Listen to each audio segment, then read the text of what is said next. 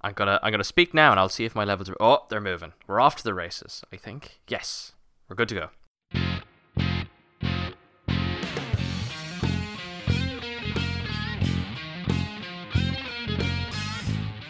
He said races, by the way, not racists, because we've had that issue before, me and him.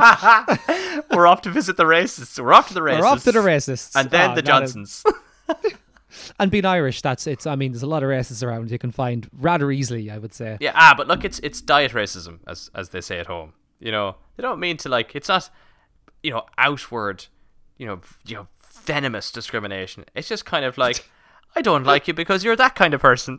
Yeah, it's not venomous discrimination. It's just irregular, the light kind. The diet. I'm pretty sure there's a fantastic College Humor video called Diet Racism. I like it. It's really on the nose of people like making excuses. They're like, I'm not racist, but, and it's built around that entire idea. If you have to say but after that sentence, you're in big trouble. And you've got a big butt. Yeah. And this is basically our way of saying welcome to episode 21 of I Understood That Reference, our pop culture and movie podcast, nothing about racism. Yes, thankfully. That's true. We could be offending people, actually, but we're just completely oblivious to the fact, is what I meant. I do have this podcast marked as explicit, just in case that does happen. So yeah, and I don't think Apple Podcasts has a racist tag as well. So it's just like, it's all or nothing when it comes to their filtering system. So listen at your own risk. Anyway, Rob, how are you? That's enough of the word racism used in our podcast for now. Off to the racists. Look, as you can probably tell, I'm doing well, all things considered.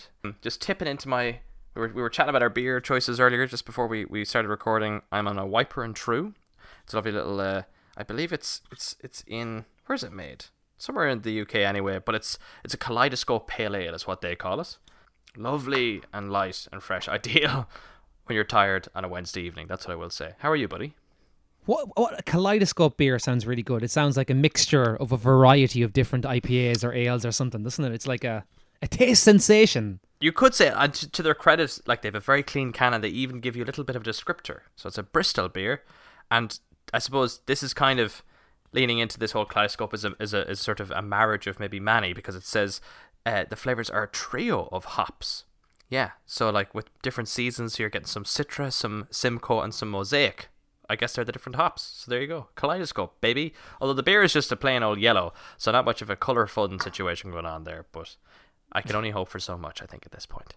I'm drinking, like I was the last few times, a Weights and Measures. It's from Galway Bay Brewery, and it's excellent. Really, really delicious, and it's not hugely strong. It's like 3%, so you can have a few of them without being... completely goose. Yeah, you could actually enjoy the beer. Yeah, this is 4.2, so very mild on the craft side of things. Some of those, you kind of sleep on how the fact that some of those are very strong. Those bloody signature, what were they, the Styluses? They're a cozy 6%, and I was like, I'd have 3 of those, and I'm here flatlining, going, Jesus, what's after happening here? Flatlining. Kevin Bacon trying to like outlast you in you know what I mean, as he dies. Not Kevin Bacon, Kiefer Sutherland trying to like outlast you and how long he can die, you know? Kevin Bacon versus Kiefer Sutherland. Maybe that's a movie fight we can get to another day. It doesn't even have to be movie fights, just actually Kevin them Bacon fighting Kiefer Sutherland. Oh man. Right, well, I'm glad to hear you're good, Rob. I'm good too, and hopefully everybody listening is also well, and we're keeping it together in the middle of this shit. But with a bit of distance. Together, but, distancing. Does that make sense? I'm glad you said that, because I was potentially passing some very, very bad messages around. Right, shall we just jump on in then, Rob? Do you have any news, or what should we start with? Let's just straight up top start with, it's the biggest movie news we're probably going to get for the year, given the fact that nothing new will be released. But this is an announcement that I cannot believe is real.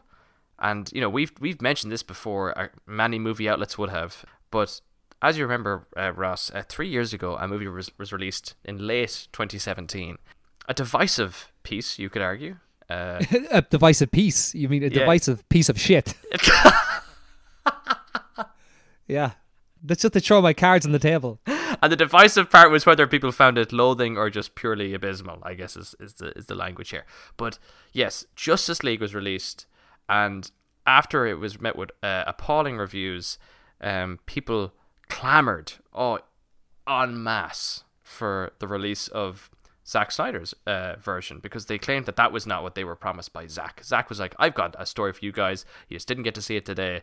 And sure enough, 3 years on, and with an announcement for a 2021 release, we're getting Zack Snyder's Justice League on HBO Max. What do you make of that? This whole thing is just baffling. Here we Absolutely baffling to me. Because, like, if you imagine somebody doing 2 shit films, then the third one being released that's really shit, but shit in a different way. And everybody just goes, no, I don't want this shit. I want the third version of that other shit I watched. The third version. The third version. There you go. Nice.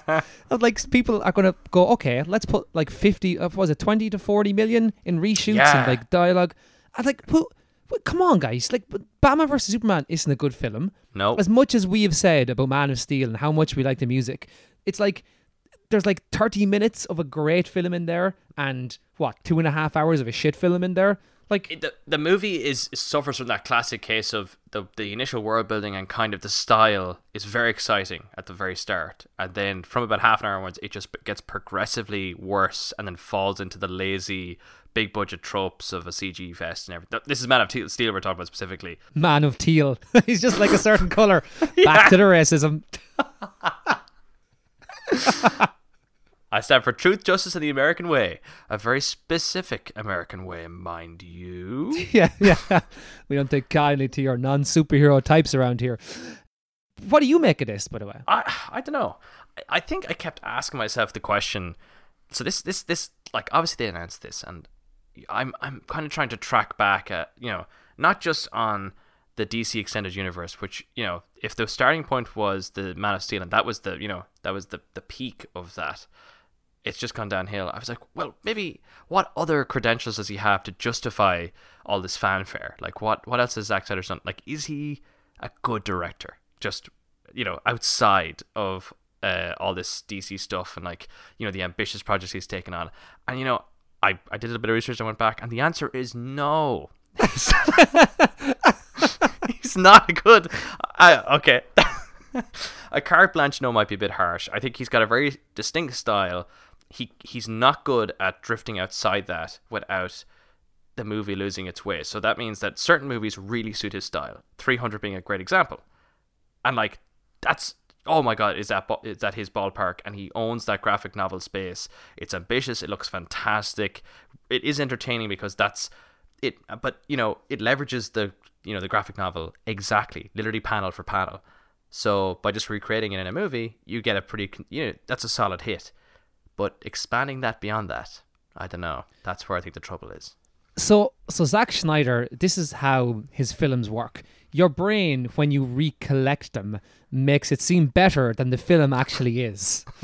So when I think of Man of Steel, I'm like, it's full of, like, hope and, virtue and all this. But when I watch the film, it's not.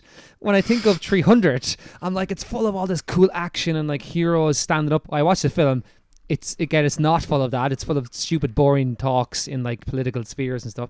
It's just all his films are like that. They're better in your memory because he started out as a music video director. So he's able to direct short scenes really, really well that convey a really striking message, but he can't put together this whole long-winded story. He just can't join it together. I'm joining my hands together right now. People can't see that. I can see you.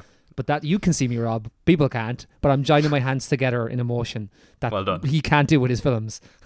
Yeah, it's weird. And I think what's remarkable about the whole, like, I think we can get into some of the nitty gritty of the production now, but I went as well because this is the big news. So people were wondering kind of, at what point does the version that we originally got, the Justice League we got, where does the Zack Snyder stuff end and where does Joss Whedon begin? And I guess the complaint was that it was such a mash of both of their styles, and, like, whatever Joss could fit in the time he had left to, like, direct and sort of rewrite some of the scenes and get them edited and get them CG'd. Where do you draw the line there? As it turns out, because of the tone that people didn't like, he was actually brought in quite early to rewrite a lot of the stuff. So remember, like, you had Man of Steel, people were like, oh, okay, you know, interesting, maybe they can build on it. People did not like Batman vs Superman when it came out, but then the next week after it came out was when they had to start shooting Justice League, and they started doing it, but then the reaction for Batman vs Superman meant, oh no, we cannot continue this way. So he was brought on pretty early in the process to help with rewrites. He was only brought in as the sort of the assistant director, the second director, you know, far later on. Rob was doing quotation marks there, by the way. Again, people can't see that, but I saw it. Why did I do that? I did that for me, I guess. For me, for my benefit. For you, yeah, you know what I'm doing. You know where I'm going with it. But, you know, so, like, it's actually, this is from, the version we got is a real mash of Joss and Zack from, I would argue, pretty early on. But this cut that we're now going to get is apparently bordering on 4 hours and features which includes, like, apparently, you know, 40 minutes that was completely unused and untouched from, you know, the one that we saw. And, you know, obviously the what we did get was, you know, tweaked and apparently the reason this is only taking 20 to 40 to redo is because that was pretty much finished before they just tabled 80% of it and used most of Joss Whedon's rewrites once he took the helm entirely, when, you know, Zack Snyder had to step away. So it is probably going to be a very different film. Will it be very better? No. Do you think? That's where I come in this, because I'm like, this guy, Zack Snyder, like he lacks the fundamental grasp of who these characters are, and he has from the start. Like, he clearly doesn't get who Superman is. He clearly doesn't get who Batman is.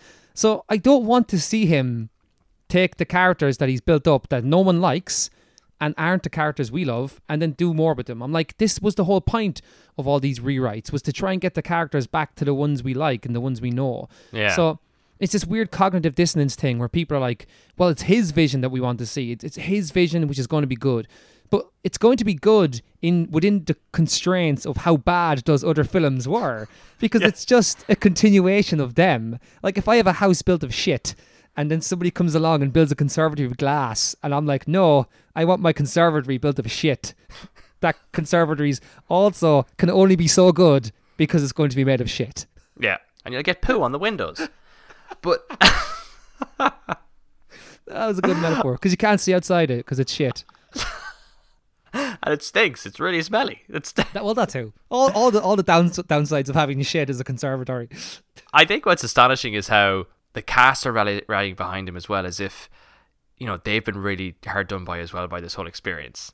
As if they didn't film another version, release it, stand by it, make money off it, and go on a whole press tour. Yeah. Oh no, I was never involved in that. Like, it's and now, like, the person who's been the most kind of, you know, the way you can get a beat on what people actually think based on how actively they're tweeting. Like, Jason Momoa seems to be a big fan of. And, like, you know, fair enough, they've probably gone on great because they worked for multiple films together to kind of, you know, get to this point.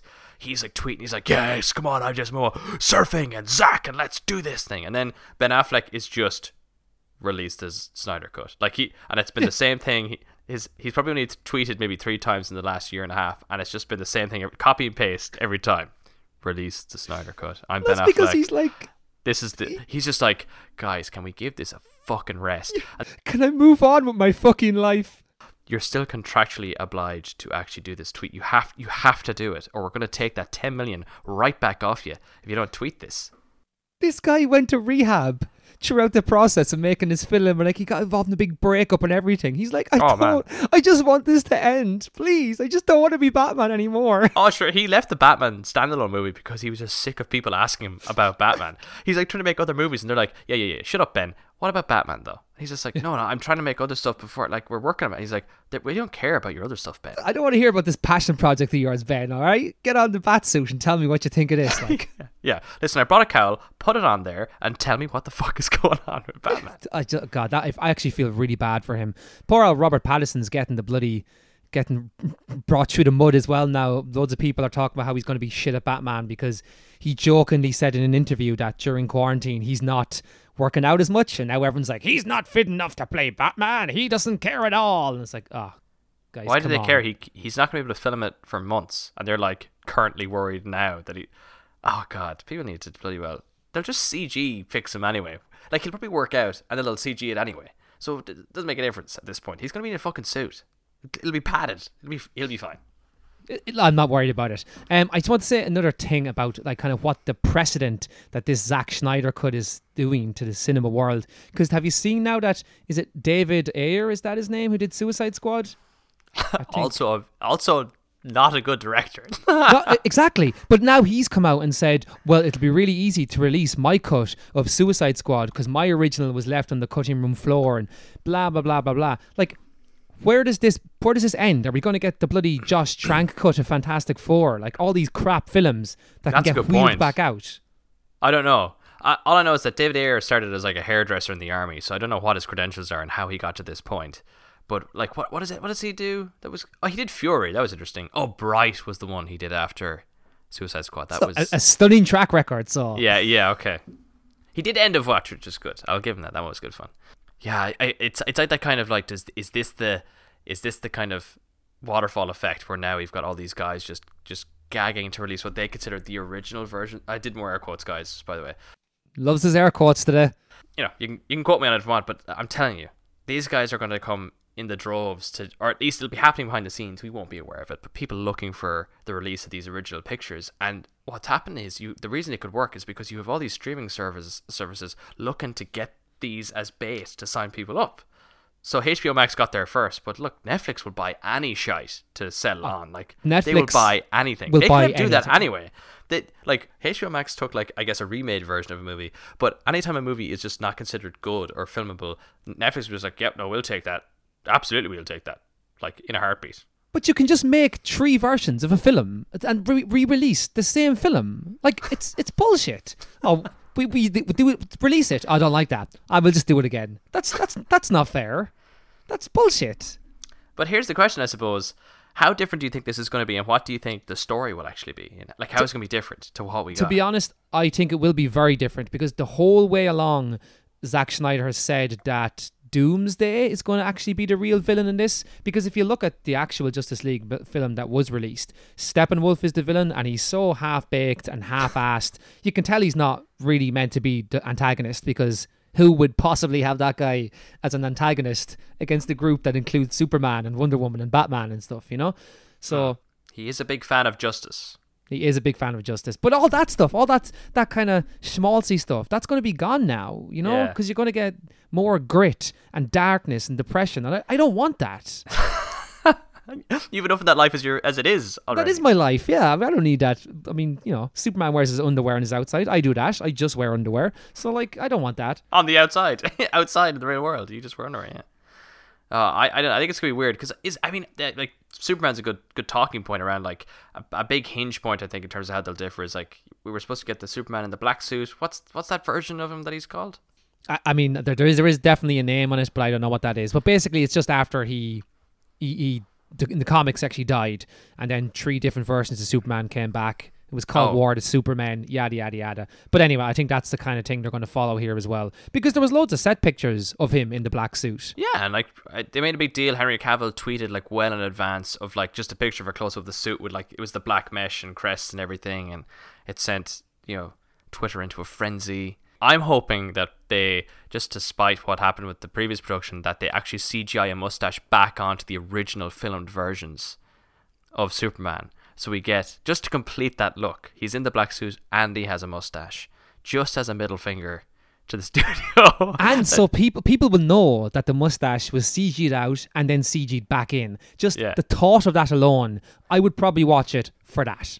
Oh, me too. That would get me in. And I think what's interesting as well is it would prove that it's much easier to CGI on a mustache rather than take one off. I mean, that's fair.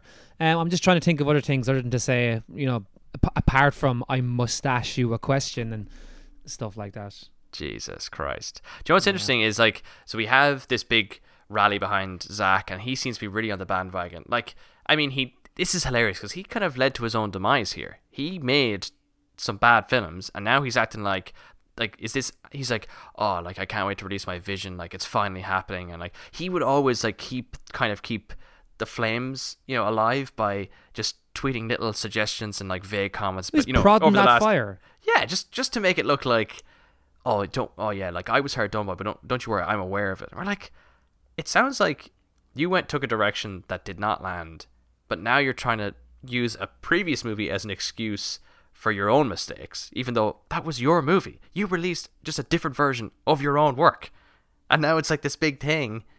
Ugh, it's so messed up. Anyway, he even did it. He's even trying to keep fanning those flames. He did a viewing party of Man of Steel on YouTube the other day. Yeah, that's where he started talking about first. It's like, get out of here, man. That is not on. And as I said, every other director is now going to just say the same thing. Oh, Fantastic Four, Josh Trank. Well, obviously his vision was brilliant, not the one that was released. Same thing with David Ayer with Suicide Squad. I mean, you can't stop drawing that line then. After every director could come out and say, oh, why Back to the Future 3, when I directed that all those years ago, it was not my original vision. Like, it annoys me. Anyway, Rob, shall we move on from this topic? Yeah, we'll stop flogging that dead horse. What else you got there? It does frustrate me, but Rob, I want to move into one of our lockdown segments now. Okay. One that's called Rob, This Is Your Life. So this is the segment where I try to ascertain Rob's personality by asking him a series of questions from a website about, like, what superhero are you, what transformer are you, and so on and so on. Yeah. Hey, Ross, will you remind the audience what superhero I got last week? And yeah, so we did a BuzzFeed quiz last week, and Rob got Captain America. And who did you get? I got Darkwing Duck. And okay, I actually put a poll up on Twitter and asked people, which did I think I was more like Darkwing Duck or you were more like Captain America? And like 60-something% of people said I was more like Darkwing Duck than you were Captain America. Oh, so I agree with that. I'm not. I mean, do I remotely look like Captain America? Physically, immediately, that's a big not. Yeah. Physically, I resemble a duck. Yeah, exactly. So it was a no-brainer to give you that one. That's fair. But listen, I'm excited for this quiz. I'm very excited.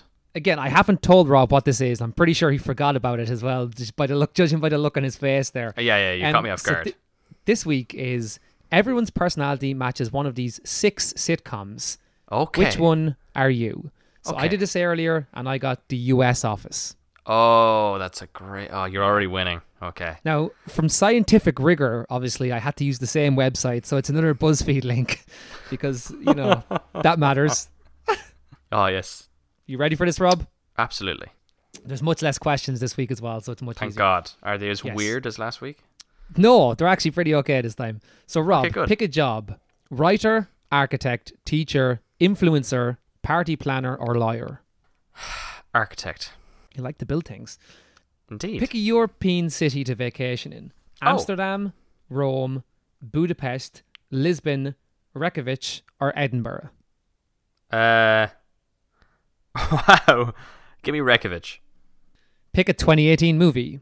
Spider-Man Into the Spider-Verse, A Quiet Place, A Star Is Born, Crazy Rich Asians, To All the Boys I've Loved Before, or Black Panther. We know what one you picked. Yes, we do. Give me a Quiet Place. Okay, this one's hard. Pick a Netflix original. Grace and Frankie, One Day at a Time, The Chilling Adventures of Sabrina, Queer Eye, Big Mouth, or Friends from College. Fucking hell, I haven't watched any of those. I know. I saw about 2 episodes of Friends from College. I've seen some clips of Big Mouth, so I'll go with Big Mouth. I actually knew you'd pick that. Oh, wow. Okay, fair enough. I think this is the second last question here. Great, so pick a trait you most dislike in others. Lateness, rudeness, messiness, stubbornness, selfishness, or being narrow-minded. Messiness. What? Oh, Jesus.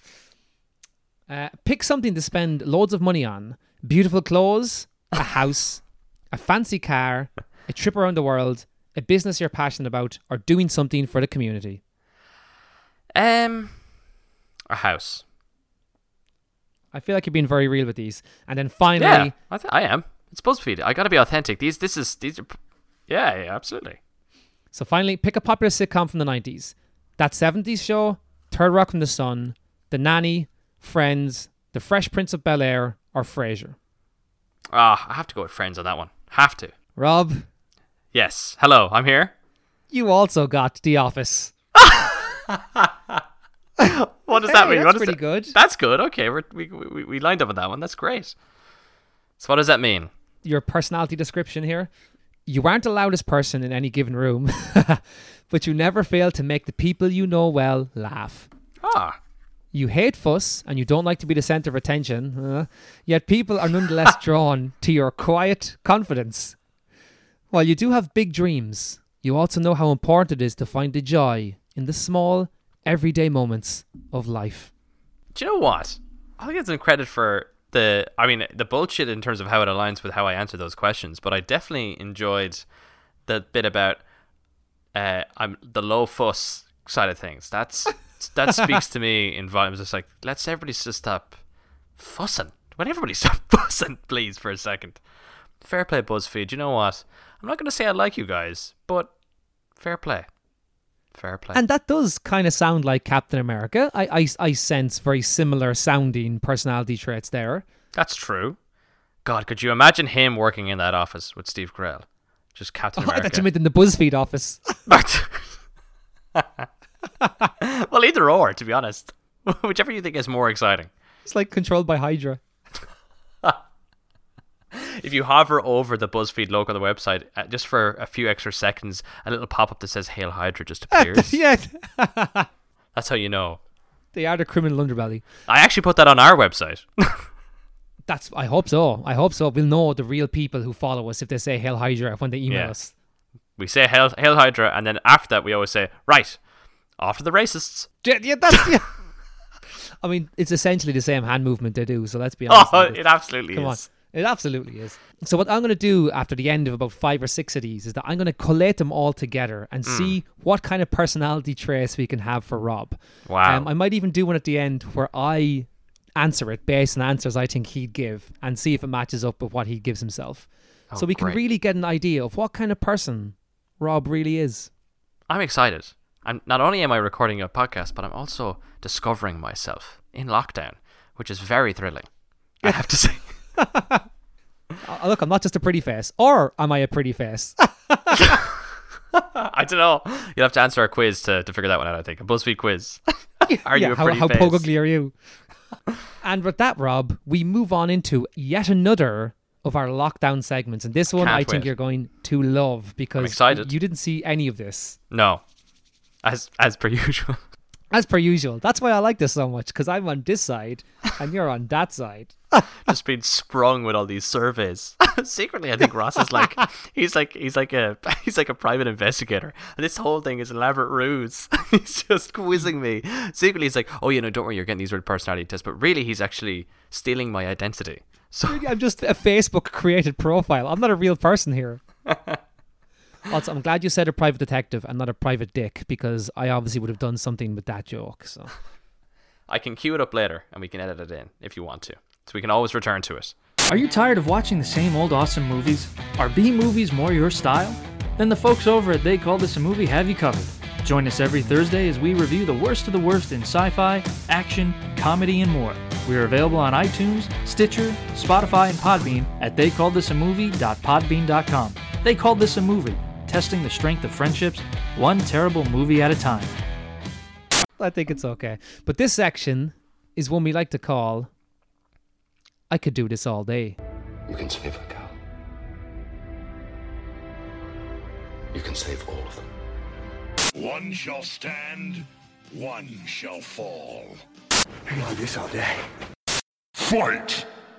Where basically we pit like characters against each other. So before it was film characters, but today it's going to be TV characters. And we asked the great people of Twitter, and my God, we got some insanely good suggestions. Oh, dearie me.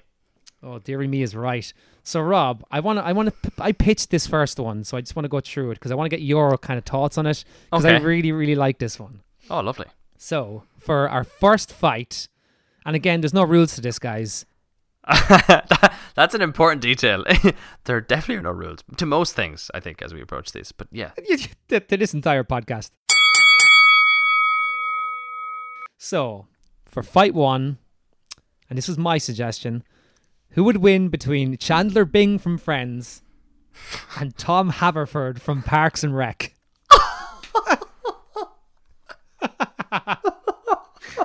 Yes. Oh, God, I'm already imagining how funny that would just be to watch. It'd be so pathetically fantastic. Because I've started a rewatch Parks and Rec with the lady, so I'm kind of rediscovering how wonderful those characters are.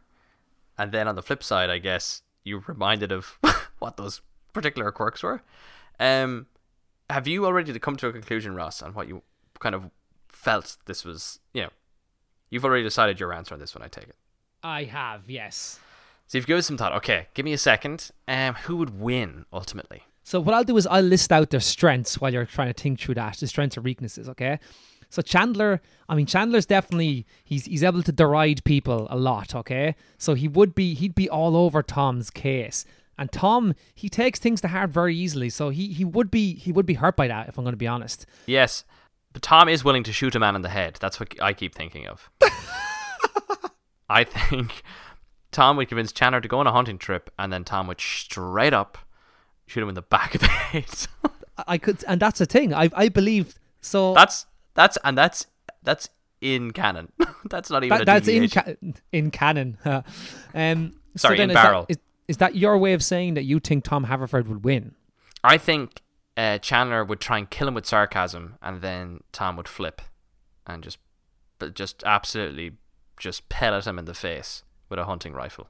That seems fair. I also believe that Tom Haverford would win this battle. I think he can just reach deeper levels of despair than Chandler could. I think Chandler's sarcasm would keep him at a constant, and I don't know if I could actually see him bringing himself to kill somebody. He wouldn't take it seriously enough. He wouldn't take the contest seriously enough. He would just quip and joke until he gets bested.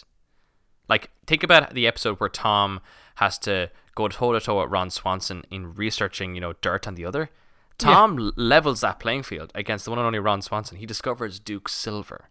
That's Ron Swanson's alter ego. So, Tom is capable of doing the research to undermine somebody. I think Chandler is too erratic and too scatty to be able to organize himself to beat somebody else. Like, he is a complete loser, and I mean that in the most heartfelt way. Yeah, no, I agree on that. Like, he never really learns to overcome either, I guess. I mean, he kind of finds Monica and he finds his place, whereas Tom Haverford definitely learns to overcome what could be his foibles and his stuff like that. By the end of it, he is, I'm not going to say a better man, but he's on the path to being a better man. Yeah, he's a successful entrepreneur, restaurateur. Successful entrepreneur. Yeah. He winds up nicely. So he learns from his failures where Chandler doesn't. So if Chandler tried a weapon and didn't work or whatever, he'd probably just give up. But Tom Haverford would learn, and he would get that gun and cock it, and back of the head, boom, he would kill Chandler Bing. That's a great matchup, I have to say. Who else we got in there? Oh, okay. So this is not to always use Parks and Rec ones, but I have no issue with that. Yeah, it's fine. A friend of mine texted me this ages ago when I said the movie ones and said, if you do TV ones, can you please include this? So Aisling, this is for you. Okay, Aisling. So no Ron pressure. Swanson from Parks and Rec. Okay. Against Frank from It's Always Sunny in Philadelphia. So I loved this because look, I'm a huge Parks and Rec fan, but I am also a huge Always Sunny in Philadelphia fan. I would argue you probably veer for me more towards Sunny versus Parks. I think so. I think I would. Yes. In fact, I bought an Always Sunny in Philadelphia Paddy's Pub T-shirt just today. Oh yeah. Yeah. So this one is going to be tough because Ron is just excellent. I love Ron Swanson. He's probably the best character in Parks and Rec for me. I love him. Every episode, he's brilliant. He's certainly the most original, comfortably. And Nick Offerman is just outrageously good as the character. But Frank from Always Sunny is an animal. He's just a depraved, senseless animal who would do anything. It's that amazing clash of someone who's just infinitely prepared, has all the tools, is like a survivalist, a hunter, extremely clever and like patient, and then you've got this what is essentially a rabid animal that would that's a great way to put it. That would fake its own death to slip under the radar of Ron, to like he's such a straight up maniac, and like he'd be so much quicker to kill than I think Ron would. Ron would be more calculated. I think if it was gonna play out in some way, Ron would have him like it'd literally be a case of Ron going on a hunt. Not to bring up that analogy again, but like they'd be dropped into like some scenario and. You know, Frank would just go wild into the woods. Like, he would just go full feral because that's his natural habitat. Yeah, Frank would start full feral, exactly. I get worse. And like Ron has like all the hunting gear and he would slowly track him and like he would definitely find him and hunt him. But I just think like what would end up happening was this I think would nearly be a stalemate where he might shoot and like or trap and shoot Frank, assuming he's dead with like, you know, a very calculated critical shot, but then Frank bites him and Frank has like rabies or something and that slowly kills Ron. Like it wouldn't be a physical besting, it'd be a disease that he infects him with. Or like Ron would be so disgusted by this half-human creature that's in front of him.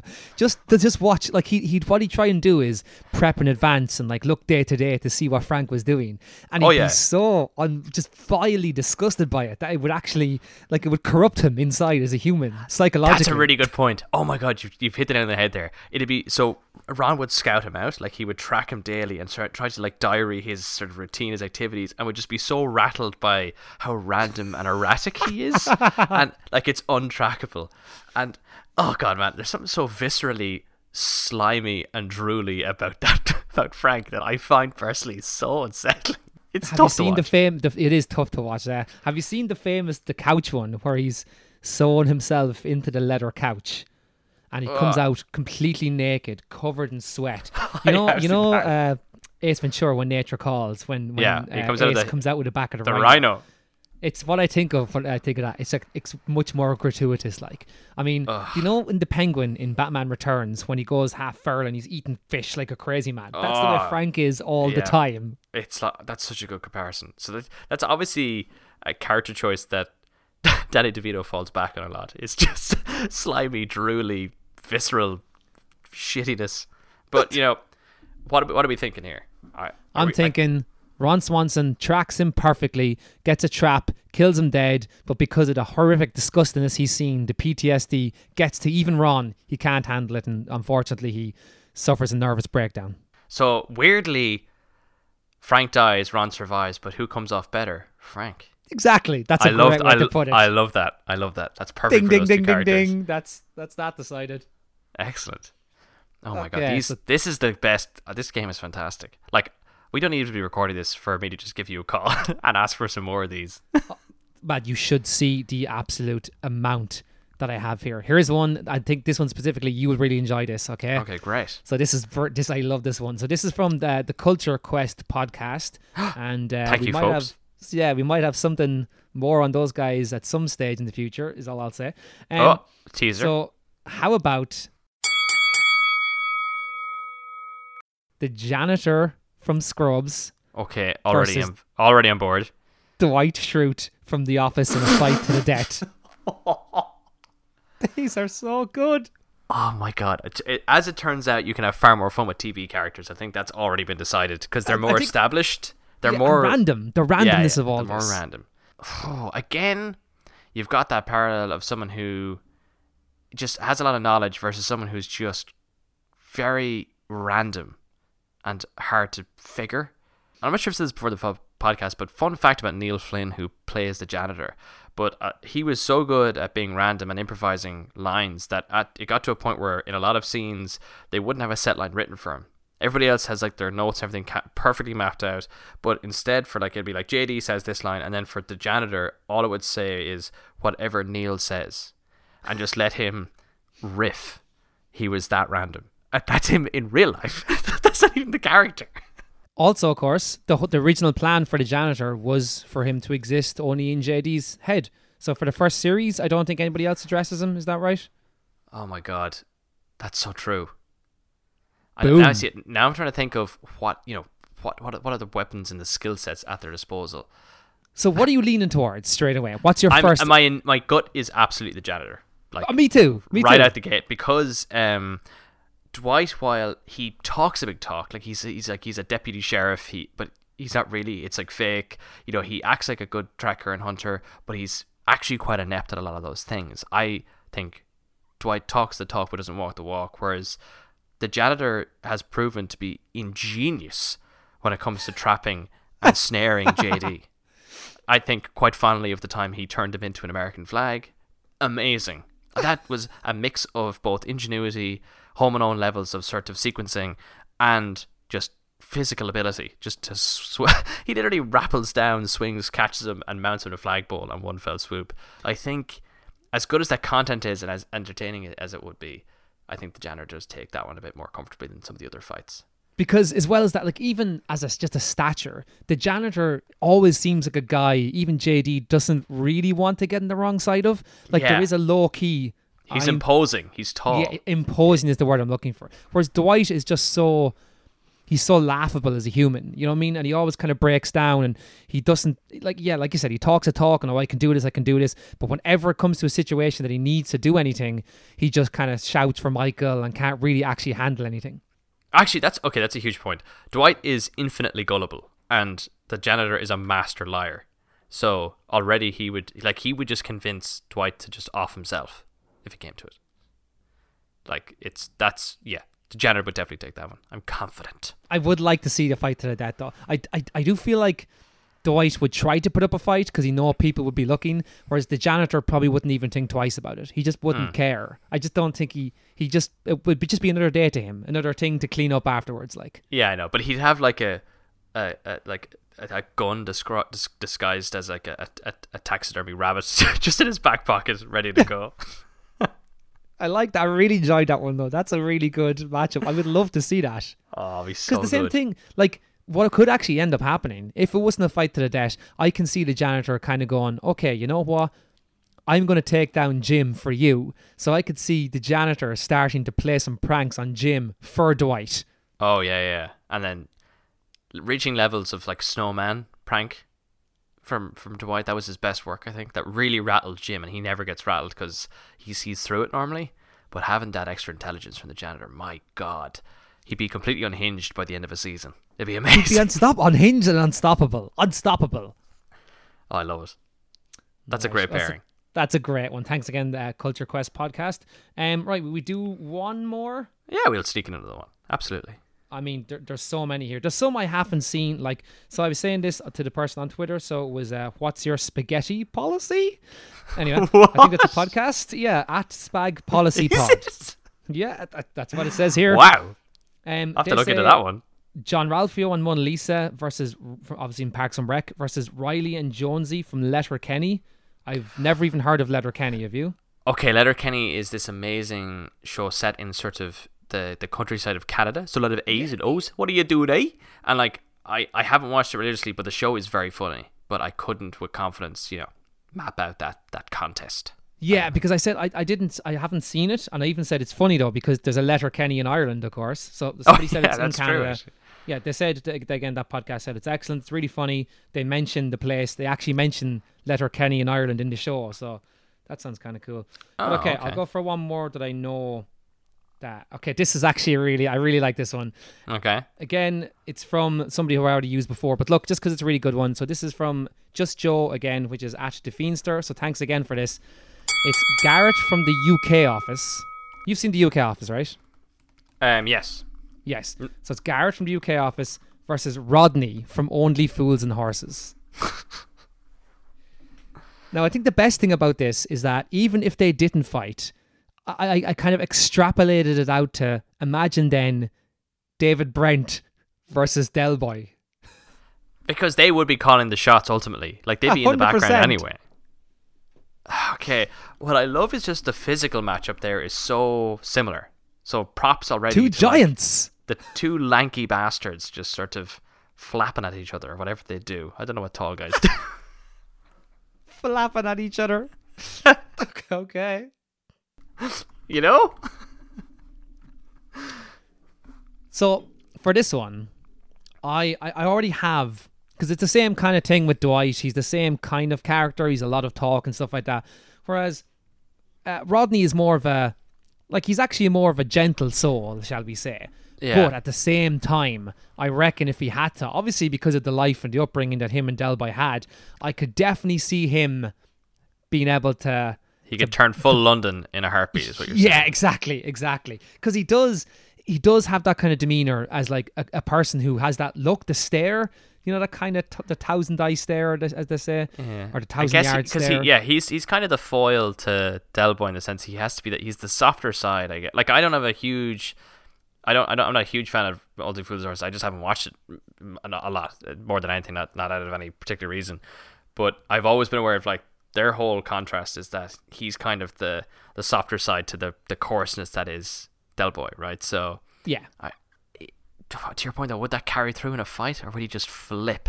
He'd 100% flip. I firmly believe this. Rodney would definitely have it in him to take what's his name? I always forget his name. Gareth. Is that? Gareth, I think Gareth would just be too lazy about the whole situation. I think he'd just be way too chilled and bored, and then he'd just get offed. That's just how it'd be quite straightforward. But Garrett, of course, was also probably in a little bit of good shape because he was in Pirates of the Caribbean as an unkillable pirate. So I know. Don't know if that carries over with to a here, dodgy eye. With a dodgy eye, that's true. Or a wooden eye, or whatever it was. Dodgy would suggest it still works. No, it's just a wooden eye. He only has one working eye. Yeah, but I think I'll give this one to Rodney because I can see. Yeah, I don't think Garrett has the much physicality about him. And again, he's like because him and Dwight are the same kind of underlying character. But like I said about this, the funniest part is that I can see behind each of them, like a Pokemon trainer. I can see Del Boy and like David a Pokemon Brent. trainer. You know what I mean? Behind them, telling them what to do and kind of not fighting themselves, but at the same time, like having a kind of mental battle. You know what I mean? Mm. Which Del Boy is winning 100% of the time as well. Just so we're clear on that. Oh yeah. That's a no contest. But they'd be a good pairing to have a conversation, those two characters. Even just to watch David Brent and Del Boy interact would be humorous as they both try and kind of one-up one another instead of in front of everybody. Like, actually, it would be great to see that actor play. I forget his name. Who plays Del Boy, to see him feature in like or unless maybe he has already, but to feature in a Ricky Gervais comedy. I think that'd be really interesting. Okay, I think we leave it there. There's so many more to go through. They're but, great. Obviously, we're running out of time here. But thank you so much to everybody, and we will do this again soon enough because Jason Alexander is the guy's name. But thank you so much, everybody. Yeah, this has been absolutely amazing. Keep them coming because we will get through them. Thanks a lot for all your suggestions, and hopefully you're enjoying this segment. As much as we are. We got them before we go, Rob? I think we just need to wrap up with our other final segment. It's a very segment. It's like an orange, this episode. Just so many segments. But might as well just wrap it up with the final one, just to close it out. And this is one that I've just quite beautifully called Hey Ross, look at these. Where I send Ross a random clip or something or other that I find on YouTube, and I get him to talk us through it and try and describe what he saw. So Ross, what did you think of what I sent you this week? Rob, I think you well know you made my night by sending me that video. I know. It's a video called Blood Machines.